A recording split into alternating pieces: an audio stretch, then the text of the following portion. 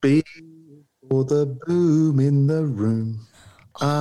Is beautiful. railings, labels, stickers, and packaging.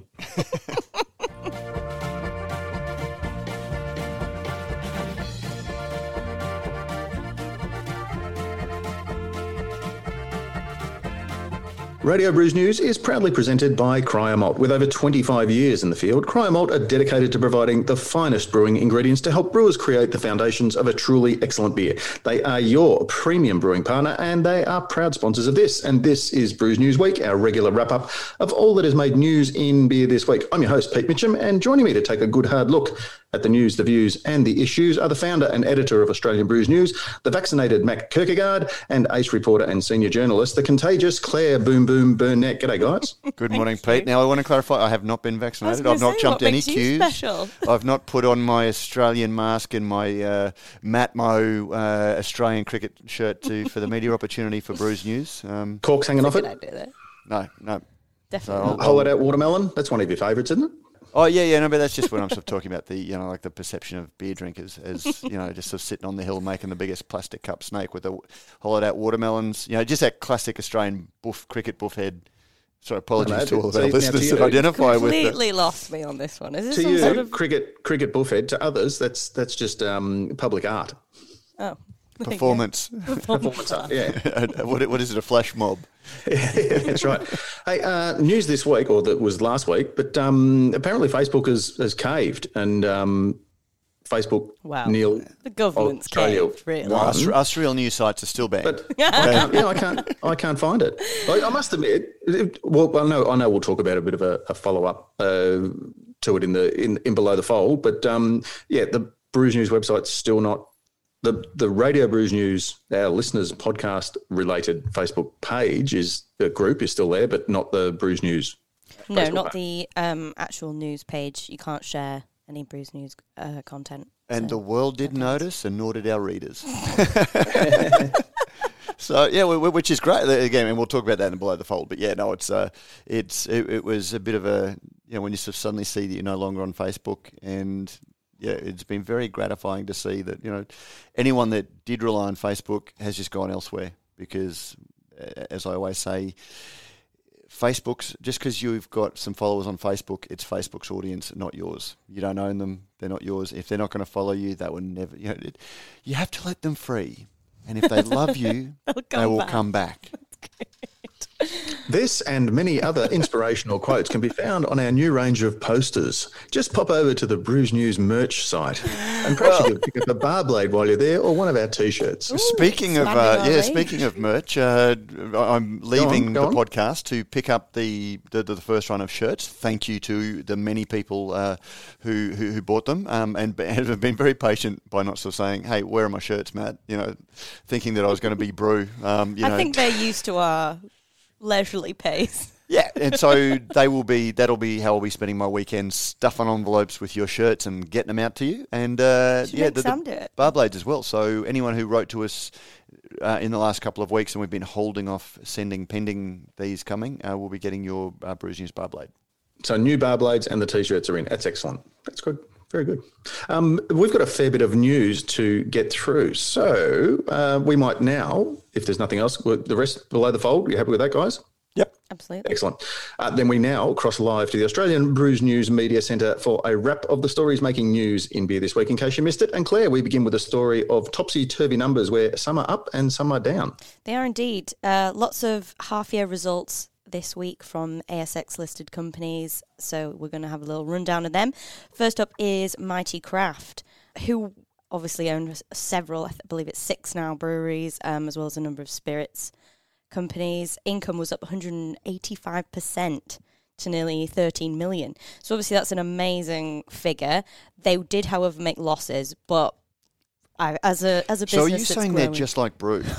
I would never say something like that. Let me put it this way. Their revenue, they actually have revenue, so they're nothing like Brew. And that consistently grows, yes.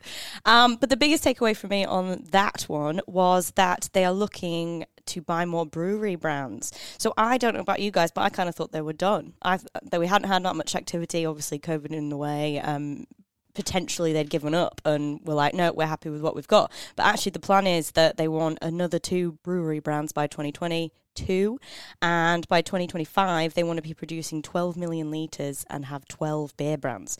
So breweries out there. So brewers, Mark Haseman's email. Poor Mark Haseman. He's going to be, which was an interesting little, like they talked about their results. Publicly listed company published their results. Unlike a whole lot of equity crowdfunding people who should be, we'll talk about that later. But yeah, so very, very interesting. And then just sort of buried away in one of the lines, they're looking at increasing the number of breweries. And the other interesting thing is they also made their announcement that they've got some cold store logistics dealing with the inefficiencies in the craft beer logistics. So they did a partnership with BevChain, which I think is part of Linfox. I think BevChain owns Linfox. And then... What is Linfox? Well, I thought it was. I thought BevChain was a partnership between Lion and Linfox. Oh, I thought I could be wrong, or it was at some stage. But anyway, yes, they're doing cold chain logistics for Mighty Craft, and Mighty Craft are building out from that, dealing with the inefficiencies of the craft beer industry. So watch this space. There's some interesting stuff to see coming. too. If you had to guess, would you think that in the 2 that they wish to acquire by 2022, would one be a startup and the other an established, or would they be entertaining suitors? Do you think? Do you think they'd be having people send in their Tinder profile of the brewery and sort of? I don't know. I'm going to go left field here and say they're going to. Maybe they'll pick a WA because they haven't. I don't think they've got any.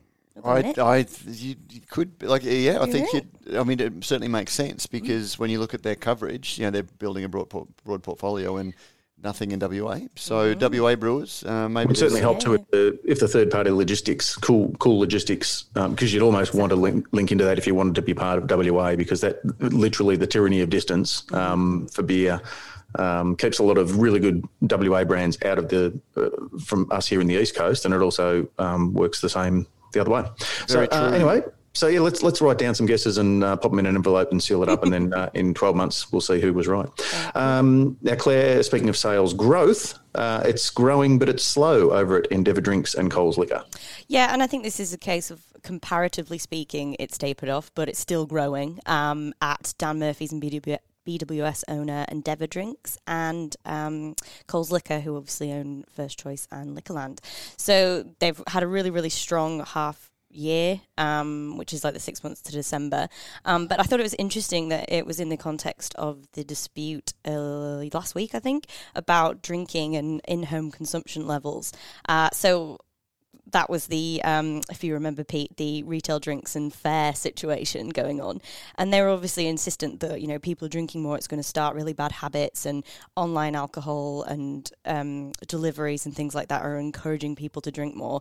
And that it kind of implied that was going to be a trend going forward. But things like this, where you say, right, well, we had that phase, again, sales are off-premise have not offset on-premise when everything was closed down, but at the same time, they'll eventually go back to normal as venues and everything starts to normalise, we assume, but we'll keep an eye on it and see how it goes. I'd be interested to see too how many people who have discovered, I guess, online ordering of various things, because as I say, certainly in Victoria, there's still only, I think, maybe 50% of public servant return to work. Mm-hmm. So, and for a lot of people, they've discovered, actually, we can do 3 days in at the office and 2 days at home, and that way we don't have to hot desk, and we can clean and we can share, and everyone gets, a bit more productivity and that sort of thing. So certainly for the Pilsner household, we used online grocery delivery, and we've just kept up with that. It's handy, isn't it? You don't have to waste 2 hours or whatever it is shopping. You just do it online. Exactly, and I wonder if any of these things will become permanent fixtures, or in 2-5 years we'll just eventually go back to the way we were. But I think you're right, it's opened the door for a lot of people and got that infrastructure in the breweries and bottle shops and things didn't have before of their online platforms hyping up delivery and all that kind of stuff. So we'll have to see. We'll have to keep an eye on it, see how it goes, and whether that kind of growth is maintained. So we'll see. And Claire, related to that, is it perhaps a portent of things to come that ALH, which is part of Endeavour Group, is splitting off from is it just a separate accounting business now, or is it being sold off? Or? It's they announced in 2019 actually that Endeavour Drinks and ALH are going to be combined and split off from the company effectively, so not be part of Woolworths the anymore. sin businesses. So Woolworths is the fresh food people, and they don't have to, so they can market. So like Wesfarmers did with Coles and Bunnings, and sort of split them off into separate entities. Yeah, exactly. Yeah, okay. And they were supposed to do it last year, but obviously COVID hit, so they're aiming for June now to split off Endeavour Drinks and ALH. So we'll have to see what that looks like going forward. I'm not sure if they'll be listed on the stock exchange, but you'd have to relist. When the plans were initially announced in July 2019, the restructure and merger were due to be completed in February 2020, with the intention to then separate Endeavour Group and list on the ASX later that year. There you go. Okay, cool. So do they put things on hold because of COVID, I'm guessing? Yes, exactly. That'll be an interesting one. But I always like to, I know it's kind of peripheral to what our main thing that we do, but obviously so many people are listed in bottle shops. I think it's really important that we have keep an eye on what they're up to and see how they're doing and how that potentially might affect brewers going forward. Obviously, both of them have brought on lines of local breweries, local spirits companies, and we'll just see whether that works out for them and whether they maintain that as well. So, interesting stuff. Yeah. Now, for those playing Brews News Buzzword Bingo, I think we almost have to include Gauge Roads now. I think Gauge Roads might have almost popped up quite a lot, actually. Yeah. Well, record all earnings. of the ASX listed breweries report quarterly. They report their numbers quarterly, and they have to continuously disclose anything that might affect their share price. And I like to think we're quite choosy about whether we do all quarterlies, because sometimes they can be boring. But if there's something of interest in them, like especially this past year, obviously, and we're not a stock site, site, but if there's something that's relevant to the industry in the share price, and quite often they'll announce something, and it's interesting that a lot of the announcements are designed to, make them more attractive to shareholders. And actually, as we speak, Brew is in a trading halt, pending any minute now. We're we could excited. be. I suspect it'll be after the close of the markets today, because they're announcing their results tomorrow. Do they have results to announce? Seriously, is it? Well, they'll have. Bad Don't know whether results they're are going still to be good. results. That's true. As has been an established pattern, last quarter they basically said they only had $77,000 left in the bank, and when they were spending $400,000 a quarter to just run the business, you do the math. And just as a comparison, Mighty Craft have 16.2 million cash on hand. So that's the kind of money that you would expect. Oh, don't say that out loud now.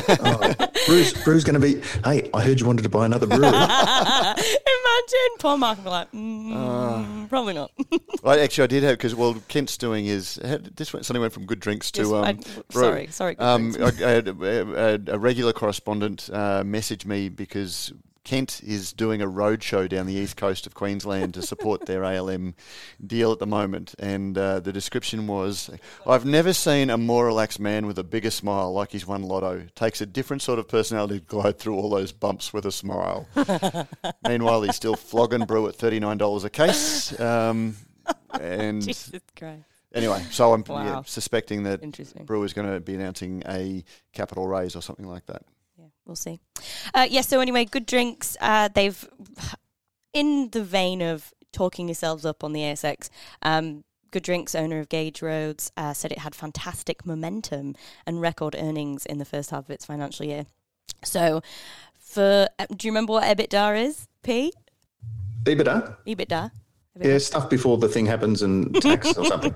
I'm going to test you next week. Earnings before income. Interest, sorry. tax, Debit. And amortization. I knew the A. Depreciation and amortization. Yeah. Depreciation. Thanks for that. I mean, don't ask me to tell you the difference between the last two. I have to look it up every time. But anyway, EBITDA for the 6 months to December rose to 7.1 million from 300,000 in the same period the year before, which it said was a record earnings result and surpassed expectations for the full year. So for the first half, volumes rose 46% to 6.1 million litres, and total volume to 8.6. So obviously that's their own brand and contract stuff. All records they're breaking at the minute, so they sound like they're doing amazingly well. They've got their venue sorted out. It'll probably be open, I believe, by summer next year. And that's the Perth venue at a shed in the Victoria Quay, I believe, in Perth. So we'll see. Good stuff for Gage Roads and their owner, Good Drinks. Don't tell me they announced they were opening a venue and it's actually going to open. Oh my God, I know. That doesn't sound that doesn't sound like how. Well, I think they have to. And in the place they said it was going to open. Well, no. Definitely, Again, I don't mean to sort of just tick my brew bingo card, but Brew 4 years ago announced the world's greenest brewery. It was interesting. When you look at Gage Road's figures, so they're both publicly listed. I think their valuation is roughly the same on the ASX. Oh no, Brew is down significantly, but it's got so many shares you wouldn't know. But again, Matt, it's coming down off a very low base. Yes. But same with Gage though, or Good Drink, should I say? But they're selling more. Their brand enhanced strategy, where they sell in, like stadiums and stuff like that. They're selling more beer through their promotional chain than Brew does in its entirety. Even with this much vaunted. When it really puts it into perspective, I think, when you look at somebody like Good Drinks and then you look at Brew, because you could just wave it off if you didn't have anything to compare it to. I should. What we've got. Anyway, shouldn't stick on Brew, but that's the thing. It just amazing. Like it just shouldn't exist. It just should. There is something. It's flabbergasting, isn't it? It really is. And then I'll just do a quick overview of Aurora, because I think we're all getting bored of half years at the minute. Aurora, Canon bottle supplier. Sales revenue declined 1.2%, but pre-tax profits rose to 125.6 million. Now, we've had run-ins with Aurora before. They're quite a tricky one to deal with. They don't like talking about can shortage. No, it's a global phenomenon. They hate it. And they don't, when we reach out to them, they're really not happy about talking. And I went on the investor call because I was like, I would actually like to ask this question about can shortages. They didn't make any mention of it at all in their half years. I've spoken to a load of brewers. Some say, not sure, we just expect that with COVID to have long lead times on cans and things like that. But I asked their CEO, I was like, what, is this an issue? And he did admit on the call that they were under pressure. They were flat out. They're looking at expanding because of the demand for cans. It's a capacity, it's a capacity thing. So at least they said that, but I mean, still were a little bit cagey. When I said, is there a can shortage, they didn't say yes or no. They just said, we're flat out and we're looking to expand. So does that mean yes or does that mean no? Whatever. We'll keep an eye on it, see how it goes. But if anyone knows anything or has heard anything or deals with Aurora regularly, if you're a brewer and you're struggling to find out, shoot us an email, because it's always an interesting industry story. Absolutely. And then next up is, sadly, especially given that we had a chat about exploding cans the week before last, a product recall for an apple cider from Prancing Pony. So last week, Dizzy Donkey Cloudy Apple Cider was recalled by Prancing Pony in South Australia. And actually, full credit goes to the team over there. Matt spotted it, I believe, the product recall on the FSAN site, and I dropped him an email. I said, have you got any information, and do you have any advice for other brewers, like who are going through this, who might have to deal with this but not have had the experience or whatever? And they were amazing. They already had a media release sorted. They'd already alerted everybody to it. They'd gone through the procedure like to a T, and they were really open with us as well and really happy to, obviously it's not an ideal situation. Nobody wants to have to do a product recall, but absolute kudos to them. They did a great job. Fantastic. They basically recommended having a food recall plan, which we've discussed previously. And the IBA has some guidelines for it. on their site, I believe. So yeah, I was chatting to Corinna, and she said the ironic thing is that they planned a mock recall for June. So the company they were going to do, and they said, so we've kind of done it now.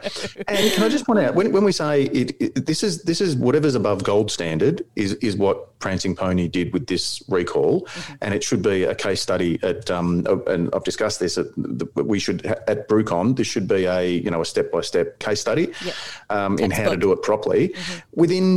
Within 24 hours, they had accounted for all but 7 individual units. Wow, that's amazing. Of the product. And it was something like 2 pallets or whatever that had gone in trade. But and those who know Frank and Corinna will know that their record keeping is meticulous. So first of all, they knew where everything was and were able to take a lot of stuff that was in distribution centres or, in storage or whatever it might have been. But so the Australian government needs to give Corinna a call, because if you want somebody to do your contact tracing for COVID-19, that's absolute, as I say, that's above gold standard. Oh, yeah. No, they did a great job. As we say, not an ideal situation. Nobody would want that, but they did it well. Yeah, and we might just bring up a bit more of that, go into a bit more detail, because there are some interesting things that I think will be of interest, particularly, obviously, to our listeners, our consumer listeners, but specifically to our industry listeners, on a couple of the things, how FSANZ goes about it and how Prancing Pony went about it. So we'll save that for Below the Fold. Beautiful. Next one, Bucketees. So Bucketees Brewery has opened in Brookvale.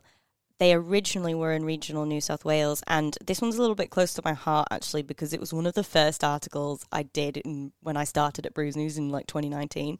They had an absolute palaver trying to get set up in regional New South Wales. Loads of crap to do with rural zoning and not being able to have industry in rural zoning and things like that. So they had to completely do a U-turn, sack all their plans for Bucketty to have a brewery there, and then shift it an hour towards the coast and move to Brookvale.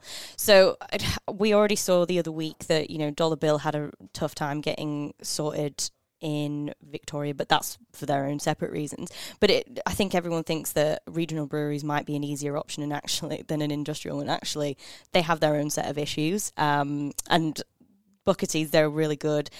They've always been really open with us, the whole way through of the challenges that they faced. But congrats to them. If anyone deserves it, it's definitely them. They've been through the ringer effectively, and we've had really loads of good reports. I think we posted it to Instagram, and people were commenting "Oh, this is an amazing venue. I just popped in." I was like, they've only been open 2 weeks, but yeah, check it out. Let us know how it is, and congrats, Nick and Lexi McDonald at Bucketees. Yeah, and we wish them well.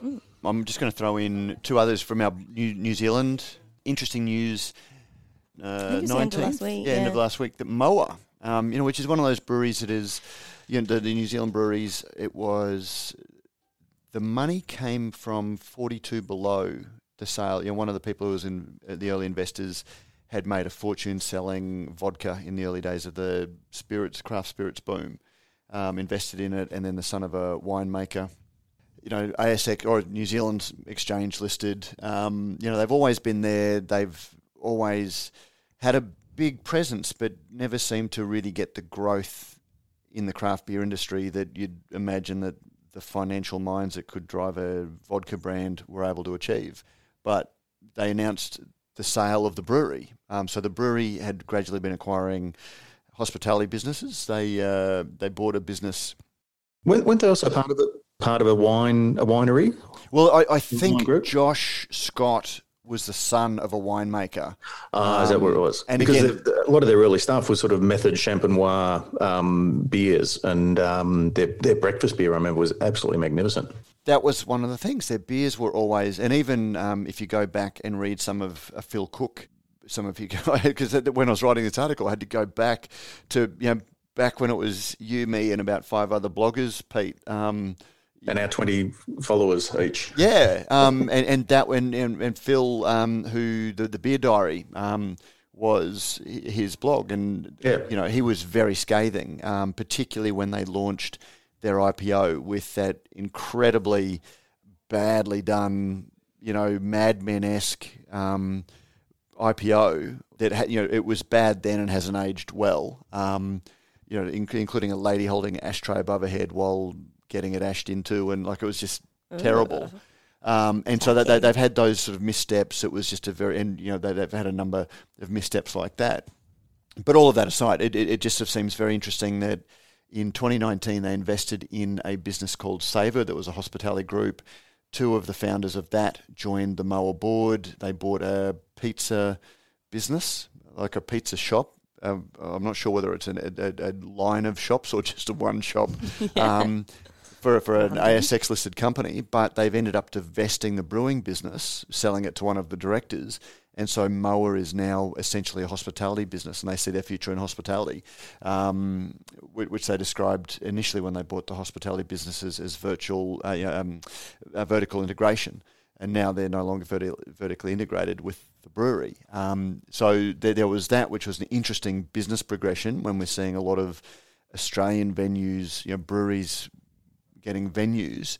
But the most astounding thing was that the sale price was $1.8 million.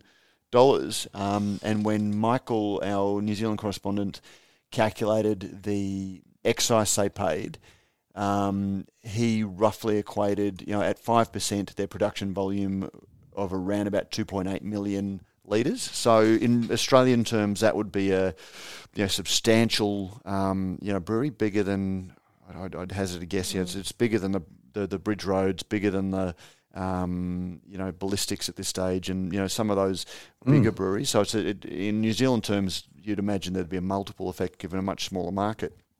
But only the brewing business was only valued at $1.8 million, which I found very, very interesting when you look at some of the sounds like a bargain. Some of the values, yeah. And Moa's got a pretty. I don't think it's a. It's a strong brand in the sense that it's well known. I don't know if it's a trusted brand because of all of the ups and downs. But again, when you look at some of the valuations at our crowdfunding businesses, I think from memory, Endeavour valued their business at $14 million when they've got one outlet. And they're a contract brand that don't even own the brewery. That just sort of stuck out in news terms for me for that. And then the other one was, which is also a New Zealand story, was Harrington's. Yeah, Lion are closing the... just the brewery, so not just the brand. The brewery. Yeah. Which again, Harrington's founded in 1991. Family. Very, very early one. But the brewery was very old. It was leased premises. Yeah. It was never going to be sustainable going forward without either a massive, capital injection. And why would you do that if you're able to produce the beers elsewhere? And the truth is, all of the big breweries have so much excess capacity in their, big houses. In their own, that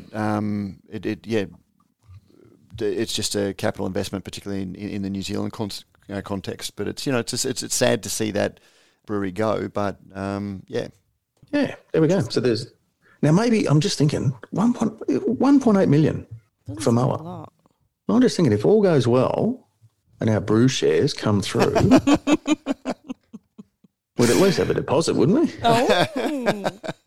Well, I didn't want to bring in brew again, but seeing you raised it. So 3.4 million litre, a brewery that actually owns the brewery. And is listed on the stock exchange, but making 3.4 million litres is worth $1.8 million. So if you're selling it. So Brew bought land, when it raised its $10 million capital for the ASX, it bought land that it's now mortgaged at 12%. I think my home loan mortgage is, 2.6%. Interest. So they're paying something like 12% on the mortgage for this commercial land. They bought the Mildura Brewery that they then said, oh, well, we don't want to actually own the freehold, so we'll sell that off to the to the founders and lease and lease the site. So they don't own, breweries are worth nothing. The Mildura brand is producing next to nothing based on the volumes and the retail that they're doing. They're contract producing 48,000 cartons, and I did the maths on it. Quarter. So 48,000 by 9 at 375. So, yeah. Oh, don't ask me to do it. It's, maybe 1 million litres a year, based on the New Zealand experience of a bigger brand, $1.8 million. Crazy. There you go. Maybe if they did want to increase capacity and they decided they did want to buy some, I'd be contacting Scar Fabricating, because Scar Fabricating builds reliable, automated packaging line equipment that's handcrafted to make life easier for brewers and their production teams. So if you're a brewer, Kent, looking for the best way to get your product out of your tap room and into the hands of your customers, anyone, just anyone, Scarfab has you covered with a wide range of depalletizers, custom conveyance, date coding, rinsing, drying systems, the whole lot, a whole Megillah. Scarfab specialises in helping breweries of all sizes get their beer from keg into can. To find out more about how Scarfab can help you sell more beer, visit Scar Fabricating today. That's skafabricating.com to get started today. That was pretty bloody good. Yeah. Last one then. Well, I was going to mention the AIBAs. They are now open, everyone. Open for entry until Friday the 26th of March. Head to rasv.com.au/beer. Yeah, and after last year not being able to go ahead and the Royal Melbourne Show being cancelled along with every other regional and royal agricultural show, and obviously the other competitions were compromised, and so it'd be nice to be able to sort of get back into it, and albeit I think probably under an altered format, a new normal. Format, just to play things safe, but we'll see how we go. But this will be the 28th AIBAs. You guys wouldn't have been around at the first one. No, I did. God, I think I went to my first AIBAs in around about 2005. Yeah, I was 2008, I think, or 2009. I can't remember now. But yeah, it's been going since it started out as Peter Aldred and Eric Walters from Grand Ridge will tell you. It was basically the six people who were brewing at the time, plus Peter Aldred at what was then Ballarat Uni, now Federation Uni, all sitting around a table exchanging medals. Now, swapping them around. Is Grand Ridge still the most awarded brewery? Because they certainly it says it on the label. They obviously ordered a lot of labels. Now, mate, if they wanted to update their labels, Pete, if they wanted to sort of acknowledge that maybe another brewery is more awarded these days, but they wanted to update their packaging, if only there was a service that allowed them to do that.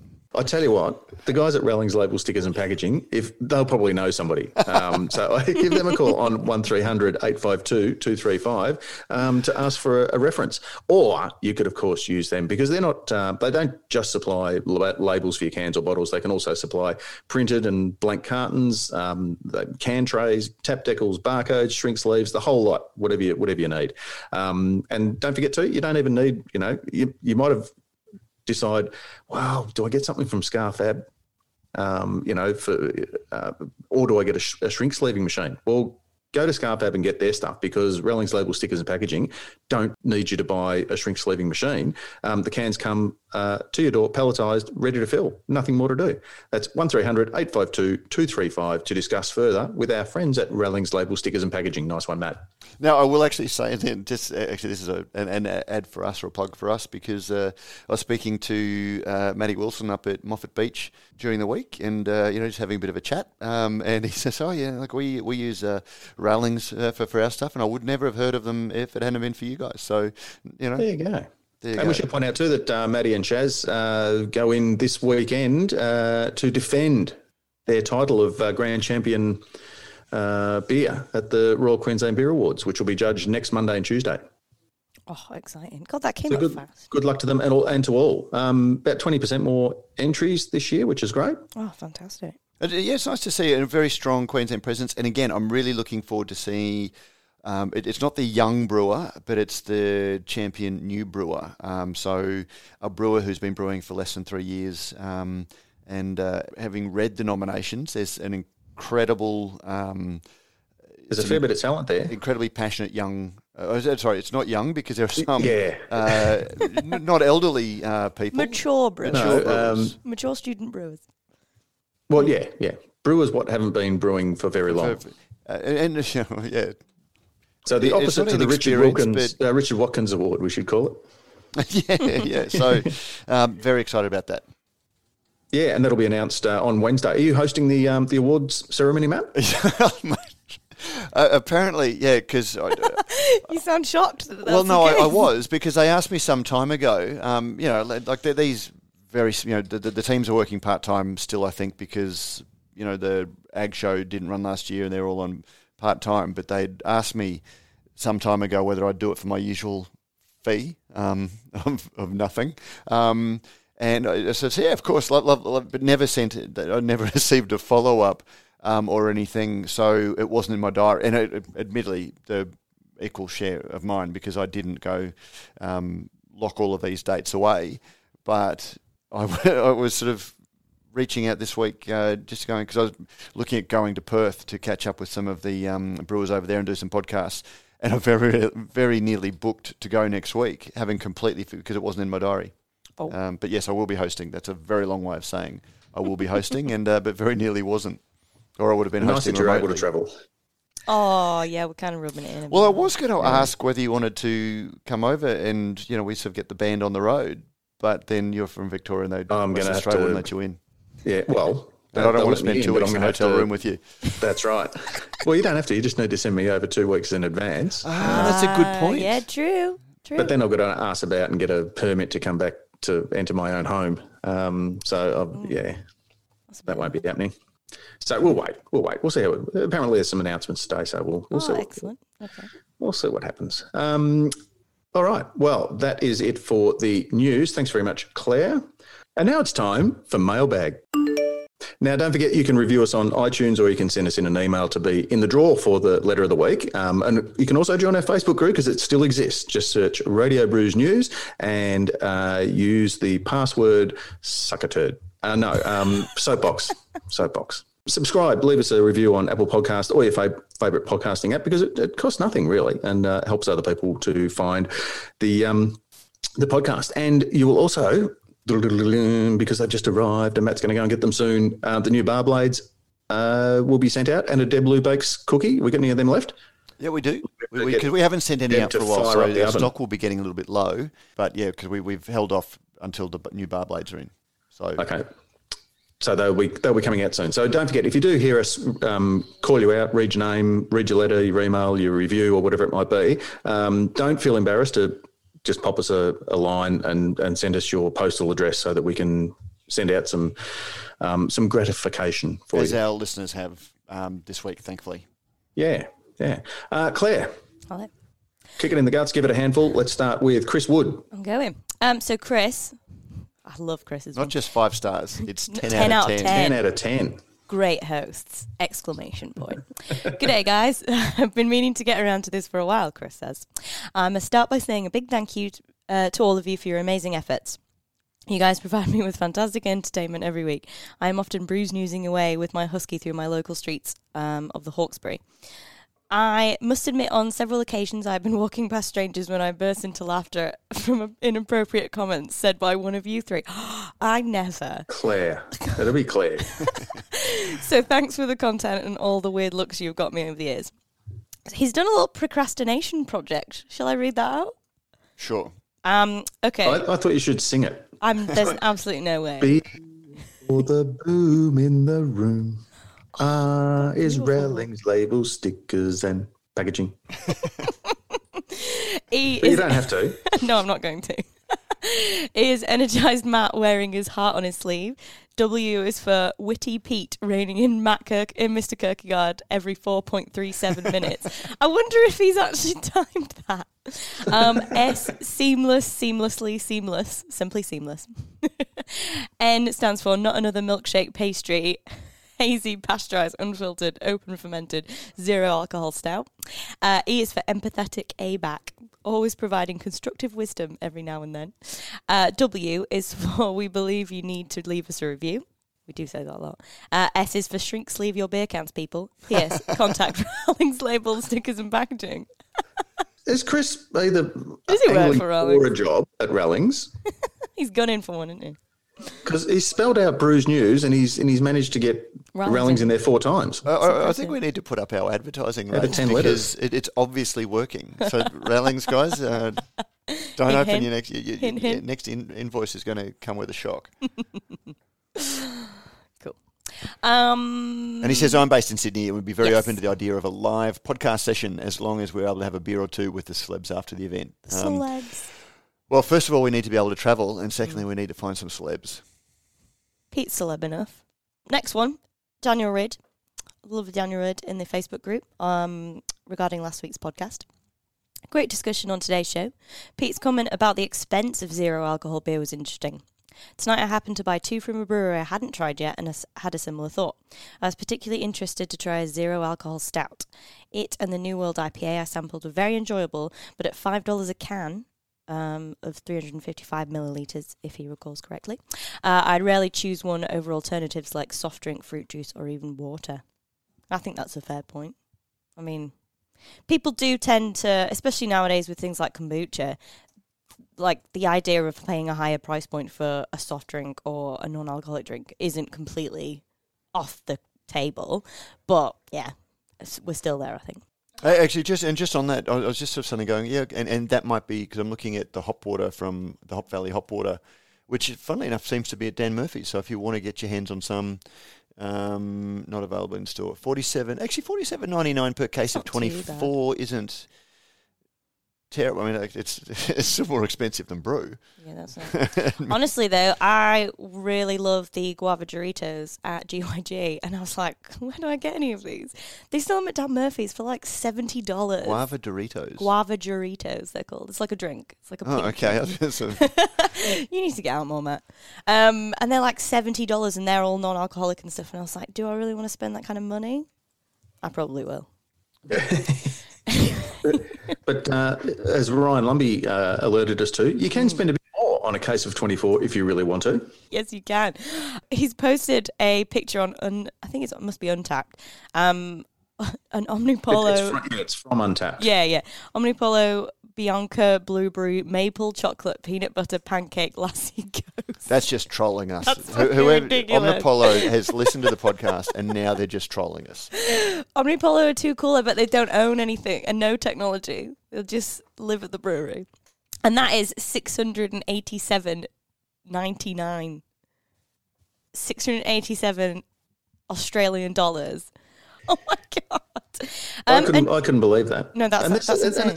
So it's 500 ml can, to be fair. So, you're not getting ripped off. A case of 24. $700 for a case of 24 and for it'll sell 7% sour ale. I thought that must have been a typo. And on that note, Daniel Ridd has actually posted a story that I've yet to read because he's only posted it since we've been recording. But it's a good beer hunting story because apparently good beer hunting you can read it on Facebook. Tyranny of the Tickers. How Untapped ratings became craft beer's most fickle prize. And I reckon that beer fits right into that. Oh, yeah.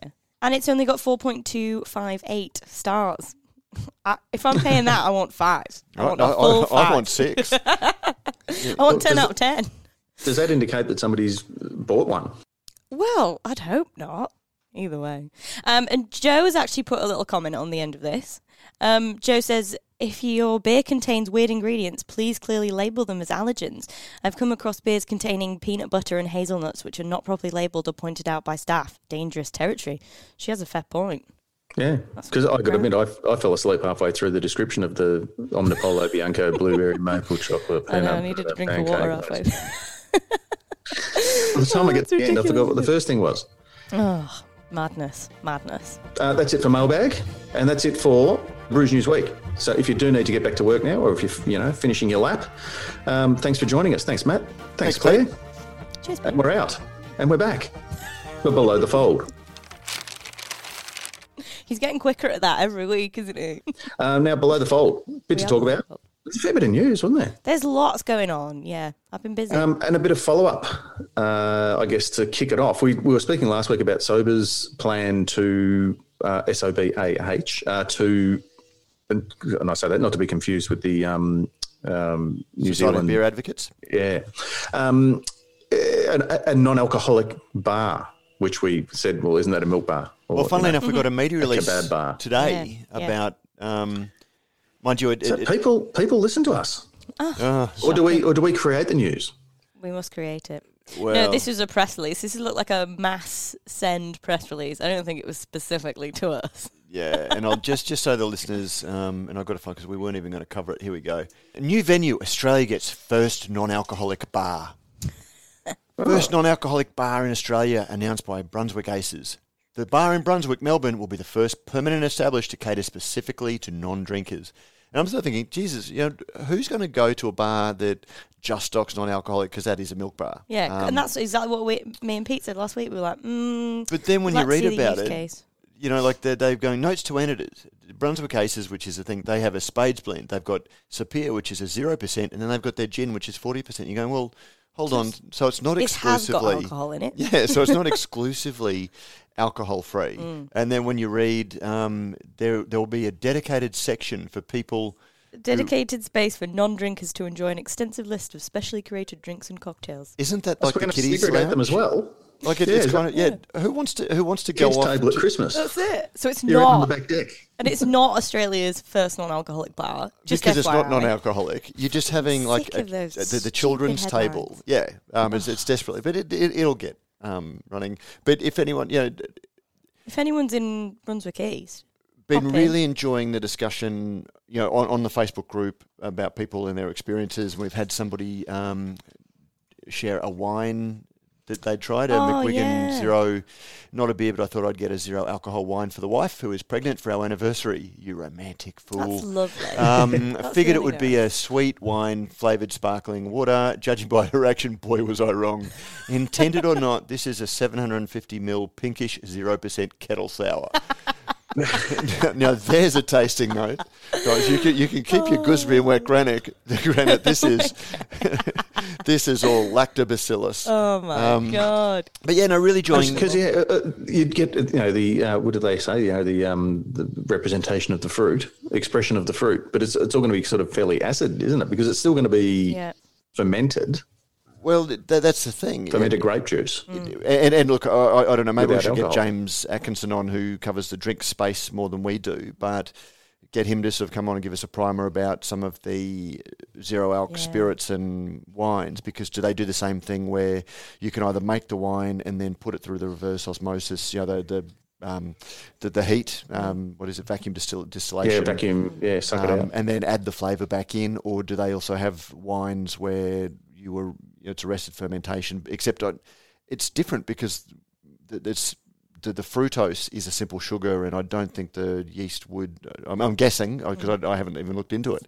Really interested to find out how they're doing it. But again, you're talking about a product that is so manipulated that, and then you would have to add the all of the acids and balances and things like that to get something approximating flavour. I just don't know. And anyone that's sort of just interested in the cultural significance and the philosophy of drinks, which is one of the things that really interests me, because at the moment we're going through a trend that the alcohol industry is trying to respond to.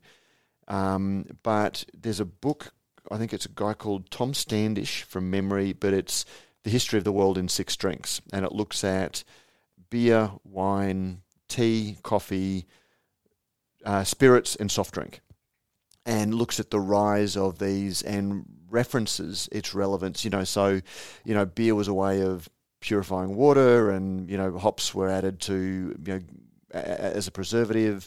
But then you also had wine, and the culture that it grew up in, and it was very geographically based. And then you had distillation, which was places that couldn't make wine because of the climate. So it was I think it came out of the Middle East, which is where alcohol comes from.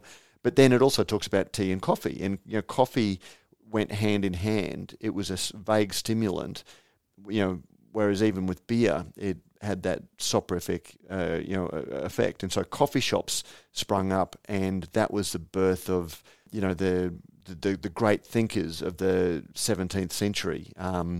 And I just don't know where zero alcohol fits into that, evolution and cultural thing in a longer term, other than just being fashion. It's just cuffs on your pants.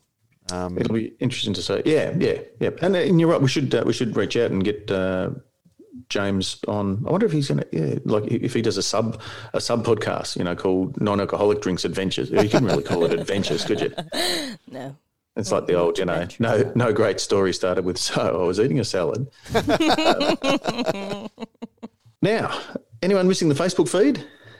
The news feed? I must admit, when I popped back and I thought, I'll just have a look and see, does my feed sort of look any different?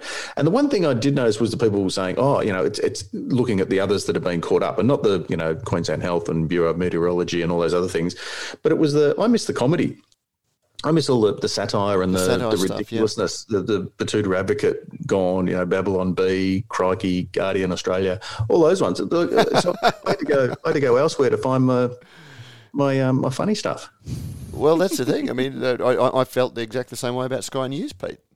Yeah. And we had a few people comment on that post. Well, I was interested because, again, when I looked at the, as I said last week, woke up and sort of thought, well, look, it's just, we've never relied on it. It's just been something that we've posted to because it's there. Same with Twitter, same with, but then when you saw the angst that it was in the mainstream media talking about it, and, as we said last week, sort of Crafty announced that they were bringing forward, or that they were pre-announcing their their daily subscription service.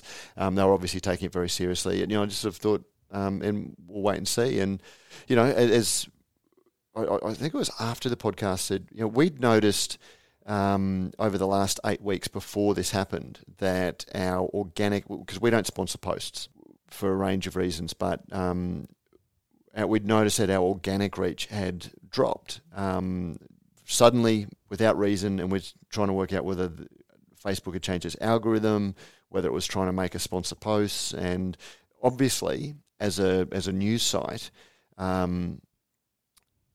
Facebook was doing A/B testing, and they've spent a couple of months experimenting to see if we take news out of people's. So they've manipulated people's feeds to take us out. Mm-hmm. To see how badly this would affect them. To see whether that changed, and they're a data company, and they would have been testing to find out whether or not people's behaviour on Facebook, they spent less time on Facebook compared to what they did before if they took news out. So to all of the people who said, Facebook shot themselves in the foot, Facebook knew exactly what they was doing. Yeah. They weren't going to... they've got invaluable user data from doing this. Yeah. Incidentally, as have we, because we noticed that our organic reach on Facebook had gone down. We still didn't sponsor posts because whenever... I don't know, like when... If something that I follow posts something, it just sort of comes in your feed. It's a little bit hit and miss as to whether you see everything, but it keeps you engaged with that business. But as soon as somebody sponsors something, I'll see the same thing 5 times. Same, I get it, and like in the same scroll, I'm going, hey, didn't I just see this? Didn't I just see this? I didn't engage with it the first time as well, and I just start switching off. Even if it's good content, even if it's content as opposed to advertising, because it's sponsored and because you've seen it 5 times and not engaged with it, and it becomes an annoyance, it actually devalues that content. And if people, I've always taken the view with Brews News that we write for a very limited audience. We don't want 30,000 people on our mailing list, and we've actually changed our subscription. An hour after you subscribe, you get an email that sort of says, "Welcome, this is what we're about." We've actually changed that to say, "Look, are you really sure you want to subscribe?" Because we don't want to waste your time. This is our newsletter is for people that want to know industry news. We give you a chance to back out before you're even locked in. That's how protective we are. We want a small engaged feed, and we want people to go looking for it. So with the Facebook feed, it was interesting to get the feedback in the news group. Lots of feedback, and I was particularly impressed with or I guess enlightened, or whatever, by gladdened by the number of people who said, listen to the podcast now. Now, whether or not it's, to do with our new format with hitting all the news that you might have missed. But the number of people, who engage with us, find the news through the podcast rather than through the website or the Facebook. Mm-hmm. which was good. And people who get it from the newsletter, particularly industry professionals. And I think we should point out, it's worth pointing out, Matt, that we do, I guess, have two very different, a yin and a yang. Our industry professionals, the brewers and the suppliers and all that sort of thing, who make a living out of this and rely on us to, I guess, keep up to date with trends and what's happening and different news items and media releases, probably engage in the content very differently to the engaged drinkers. And that's because of the way that the site's always been, and it was one of the discussions I used to have with James when he was editing the site, because as I said, we used to do the full news feed, because the news feed is basically pulling our RSS feed through. And 11 years on, I'd actually forgotten all of this because it was speaking to somebody who said, "Oh, I get yours through an RSS feed." And a few people mentioned it on Some that post people as got well. that. Yeah, and I was knew like, what? I knew that we still had an RSS feed. But Pete, this week I actually went to Feedly. Do you remember the old Google, like Google News, or Google used to have an RSS feed? And that was where I used to read your stuff. And so I opened up my old Feedly thing. Oh, my God. And some of the sites don't even exist. And that was still, like I thought I'd have to create a Feedly feed, but it actually reactivated. And there, Martin Cornell's feed was there. There were all of these old, and I deleted them, unfortunately, without even asking, because I can't even remember who some of the people were. I think All Ale the Big V was still there. It doesn't exist anymore. Chris McNamara. First blog. Yeah. That was what he was. And, going back to that time. But our feed was still there, and I'd completely forgotten. And that was when Brews News was still, was a blog, was more bloggy than site. It was actually the RSS feed. And then, when I realised that people could subscribe to it, because my philosophy was always give people who want to read this content access to it in whatever feed they wanted. And so that was without shoving it in their face. Without shoving it in their face. If they've discovered it and they value it, they will sign up to it.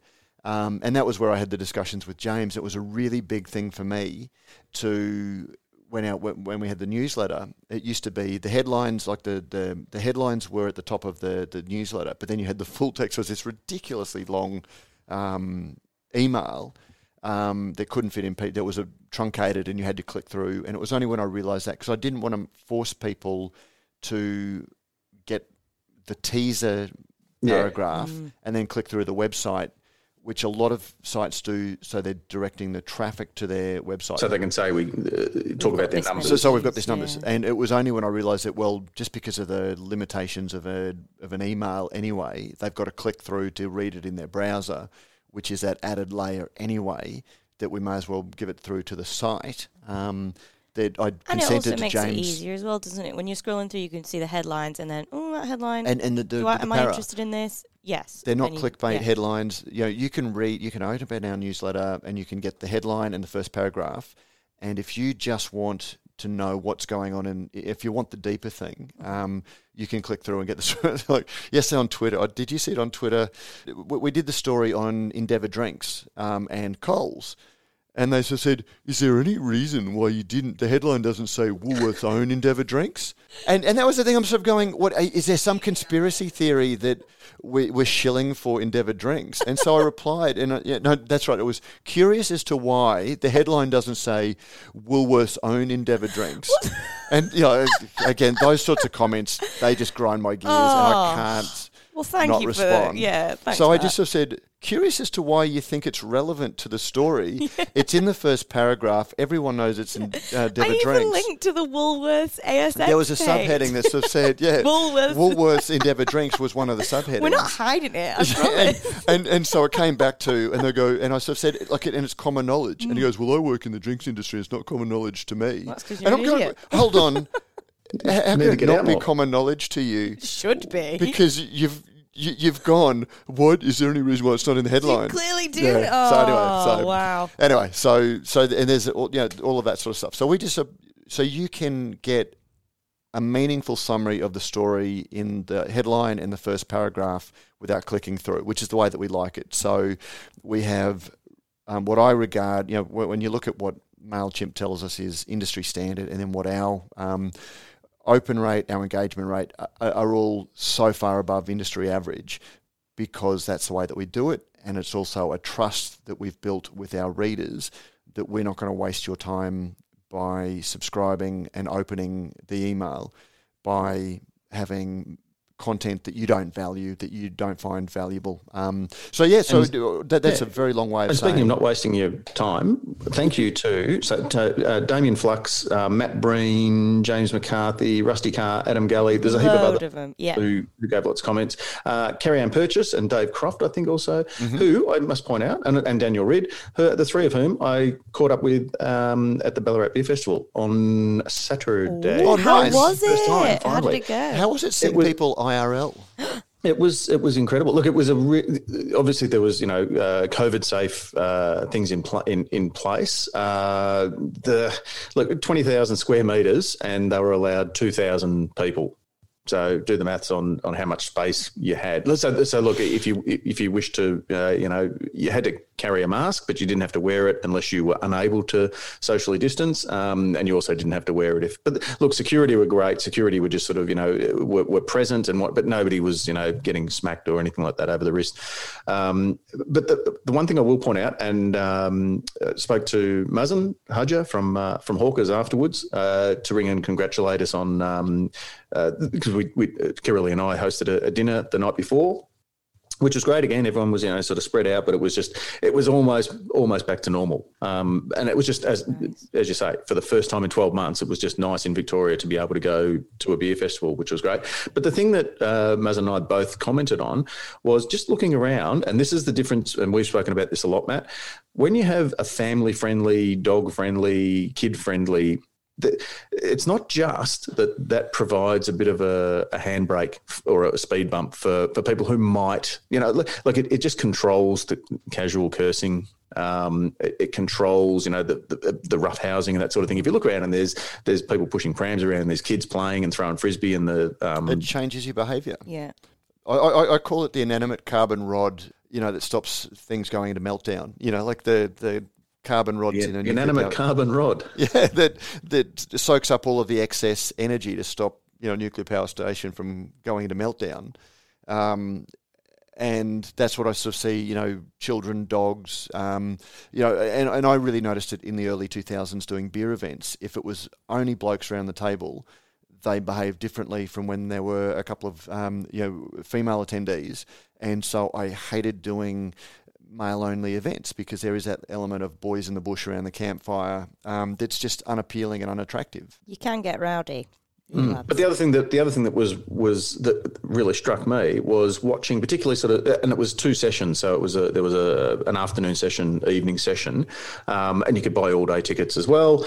And they were able to offer some reduced price tickets to the afternoon guys as they were leaving, saying, as it's turned out, we've got some capacity left for the evening session. So a few people just paid $10, grabbed a ticket, and turned around and headed straight back in, which was great. But there was plenty of entertainment, there was plenty of stuff going on, and very much in the GABS principle that if you've got something else to do, you'll distract people so they're not just drinking the whole time.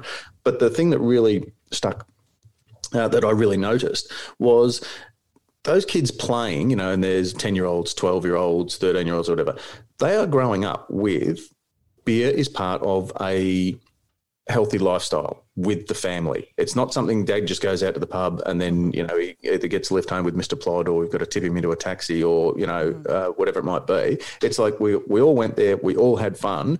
And then when they get their drinking license, then, maybe they'll go out with their friends and say, so that for me was, I think, the real joy of the beer festival was it's very Mediterranean way to look at it as well, because I found whenever we visited there that they might have a really long meal, but they'll drink and they'll just have wine, but the kids will be there, and then they'll do that, and the kids might drink probably a little bit earlier than they should, but they'll just get a taste, and then it just becomes normal to be a bit more moderate about it than the Brits abroad that raided the Costa del Sol or whatever, and they were so poorly behaved, drinking at 6 a.m. at the airport, all the way through, barely remember the whole day, and like the contrast between that normalising of alcohol. Don't drink, don't drink. Okay, go. Yeah, and, exactly. and you've just got, and then all of a sudden you're off the leash. It's a culture of drinking rather than a drinking culture, is the way I like to say. Yeah.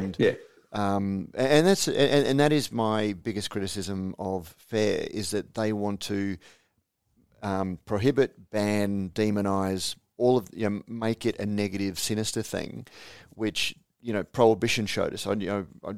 There was a documentary about Prohibition, and I think one of the stats that they said was that alcohol-related harm and illness increased during Prohibition because the quality of alcohol and also the approach to alcohol. The 6 o'clock swill, when they used to try and force people to go home to their families, meant that people were, fine, I'll just load up. The culture was worse. Yeah. Going to events, and we've talked about it with the Sunshine Coast Fair, liquor licensing laws, where we wanted to have a bar so mum and dad could have a glass of wine and a beer while they watch the fireworks. Liquor licensing's approach was to create the compound that, like the dog, the dog pound, or the pig pen, where they put 6 foot high meshed fence to protect all of the non-drinkers from the drinkers. Oh my God, are you serious? Yeah, so we're going to cordon it off. That's insane. Which it just creates this mindset, well, this is where we go to misbehave because they're protecting the rest of the world from us, as opposed to going, well, people are adults. Perhaps treat them, give them the opportunity to be grown-ups and adults, and then react if they don't, rather than assume that they're not going to. And yeah, they automatically go for worst case scenario, don't they? They do it with liquor licensing when you're a brewery and planning and things like that. They just assume you're going to be a nightclub effectively. Incidentally, and that's also where I always come back to, this is why I always argue that breweries need to, or anyone that sells alcohol needs to not push the boundaries. They need to stop well short of the boundaries, even if they can go further, because it's much harder to identify the people who are going too far when everyone's just doing that little incremental creep. Well, we had those interesting ABAC ones this week, haven't we? Sorry, I haven't caught up with them yet. I haven't put them on the list yet because I've been a bit slow. Sorry, guys. There were loads of half years yesterday. But yeah, basically one of the ABAC, I think it was for Daily Lager, and it showed a guy like sculling a beer, like fully just downing it. And that binge drink, you're asking for a bollocking. Like you're basically saying, this is okay, and here's my wrist, slap it. Yeah, exactly. But and in New Zealand, they don't have an ABAC, but they've got an advertising standards, and we're working on a story at the moment because there's been some criticism of their approach because one multiple offender keeps getting off, according to who very well knows the rules. Who knows the rules? Yeah, but their guidelines are very different to ABAC. But this article is showing that there are increasing calls for the government to impose guidelines. And as soon as the government imposes guidelines, they're going to go well beyond what is reasonable because the government's always going to cater to the worst offender, whereas the industry will always call out the worst offender and pull them into line. And ABAC has been very good at that. And ABAC, for all of the criticism of it, they have done a really, really good job, and to the point that even there was a Western Australian equivalent that one of the FARE subgroups tried to set up, but nobody complained to it except for themselves. That they've now bought into the ABAC process, and so they've legitimised the ABAC process by using it as their quasi, scheme. Just really quickly, I just wanted to, again, give a bit of a shout-out to Corinna Steeb and the crew out at Prancing Pony for the apple cider recall. And just one thing, just really quickly, FSANZ basically have complimented them on, so this is the case study. This is, everyone should look at the way you've done it. We can't believe how little we had to do. But the one thing that Corinna pointed out that is perhaps a fault in the FSANZ, so Food Standards New Zealand, Australia, New Zealand, they had to, in order to activate the recall, the food product recall protocols, they had to list what they believed was the cause. Now, Corinna said, well, look, we've sent product off to the Australian Wine Research Institute. We don't think the product is pasteurised. The product was inert. It had finished fermenting when we when we canned it, well, you've got to pick something. Is it secondary fermentation? And Corinna said, well, technically, it's probably not. It's an overcarbonization. Well, you can't say that. So they were basically, they felt they kind of had to put secondary fermentation as the cause, the probable cause, whereas in fact it's probably malolactic fermentation.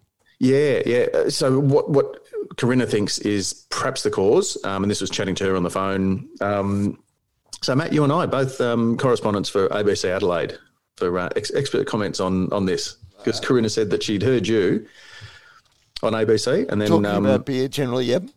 Yeah, and then I got a call and then didn't realise that Corinna was going to be speaking before me, and she didn't realise that I was going to be speaking after. She said, I was so glad when they said, and now we cross to, beer judge and part of the Brew News team. That's nice, isn't it? They don't realise how small a world it is. She said when she'd heard that, she said, I'd heard they were speaking to, I heard Matt introduced earlier on. I thought, well, this is good. At least I know that we're going to get a fair, it'll be, so I thought that was a nice. Oh, that's nice. Oh, that's lovely for us. But yeah. So, long story short, with the fruit not being picked and all that sort of thing, there's a shortage of good fruit. She thinks that maybe it's the apples from the bottom of the barrel kind of thing, and the malolactic reaction, so sort of a bacterial thing where there's something in the fruit that was dormant after fermentation. So rather than a re-fermentation, it's actually a bacterial reaction that has then created a little bit of extra overcarbonization. And look, if it was in a bottle, it probably would have just been absorbed. But because it was a can, it created the bulge maybe. Interesting. But I think I want to reach out to the IBA, and I've said to Corinna, look, this would be a great lesson. Like, it'll be a great session for BrewCon to have a case study. And so look at the timelines, look at how quickly they reacted. Why it made it so easy was things like their meticulous bookkeeping, record keeping. So they knew the batch number, they knew the best before dates, they knew where every unit had gone. So as I say, within 24 hours to be only have 7 units, so cans, 7 individual cans unaccounted for. I thought that was amazing. And well done. And well worth, giving them a bit of a shout out. Speaking of shout outs, shout out to Cryer Malt. Thank you very much for supporting this, as to Scar Fabricating and Rellings Labels, Stickers and Packaging, and our friends at Thirsty Merchants. And to all of you, hang tight. You will be getting your T-shirts shortly. And you'll be licking the envelopes this weekend. Through a mask. In a very COVID-safe way. Yes, in a very socially distanced way. That's it. Thanks very much, Matt. Thank you, Pete. And thank you very much, Claire. Cheers, Pete. I hope it stops raining up there long enough for you to have a good time this weekend. Yeah. It's stopped now. It's brilliant. Yeah, it's over now. I tell you what, I don't rain often, but when I do, I piss down. Queensland, beautiful one day, saturated the next, persistently raining. And thank you very much to all the listeners. So until next week, this has been Brews News Week. I've been your host, Pete Mitchell. Drink fresh, drink local, look after yourselves and each other, and wash your damn hands. And we're out. Boom. Don't forget, if you like what we do here at Radio Brews News, you can help us out in a number of ways. You can sponsor the show either by a small monthly contribution or through a one-off donation. You'll find details in the show notes. You can also review us on iTunes or whatever your favourite podcasting service happens to be. Let us know what you think and help others find and discover our shows. Finally, you can tell us what you think about what's going on in the beer industry by emailing us at producer@brewsnews.com.au. All letters received will receive in return, as by way of thanks, a Brews News bottle opener. We love hearing your thoughts on the stories we cover because, as you may have heard, beer is a conversation.